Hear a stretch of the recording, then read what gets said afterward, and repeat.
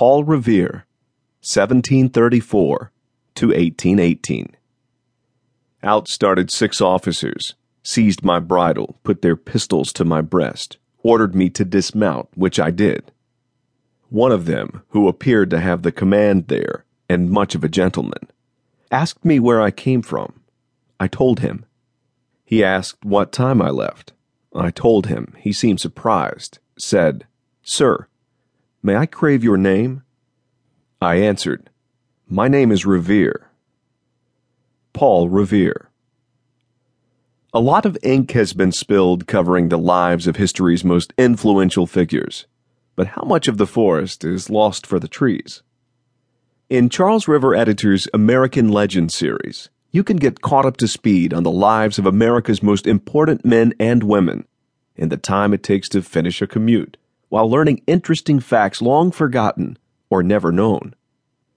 Over the course of 83 years, Paul Revere was one of the most prominent citizens in Boston, heralded for his silversmith work, his participation in the Sons of Liberty, and his service in the Massachusetts militia. Bearing 16 children by 2 wives, 11 of whom survived to adulthood, Revere supported his large family by doing everything from dentistry to casting church bells and engraving the most popular image of the Boston Massacre. His ability to roll copper into sheets made his work even more valuable to the dry docks and naval construction in Charlestown and around Boston.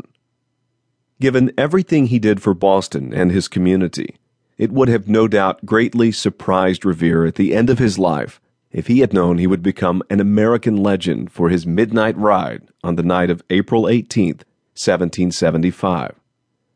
As a fervent and well-connected patriot who was a part of Boston's intelligence network, Revere was sent on the ride toward Lexington along with William Dawes, with the intention of warning the countryside that British troops were heading that way, presumably to arrest Patriot leaders Samuel Adams and John Hancock.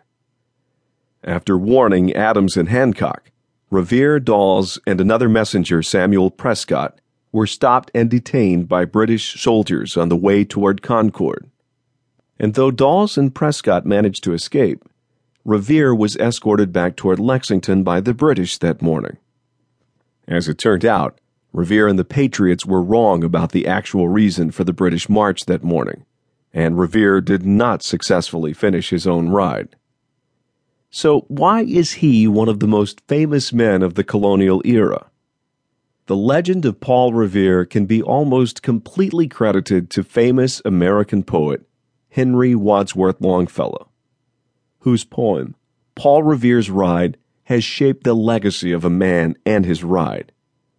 Even though Longfellow intentionally took artistic license and fudged the historical accuracy in an effort to cast Revere as a hero, to say it worked would be a drastic understatement.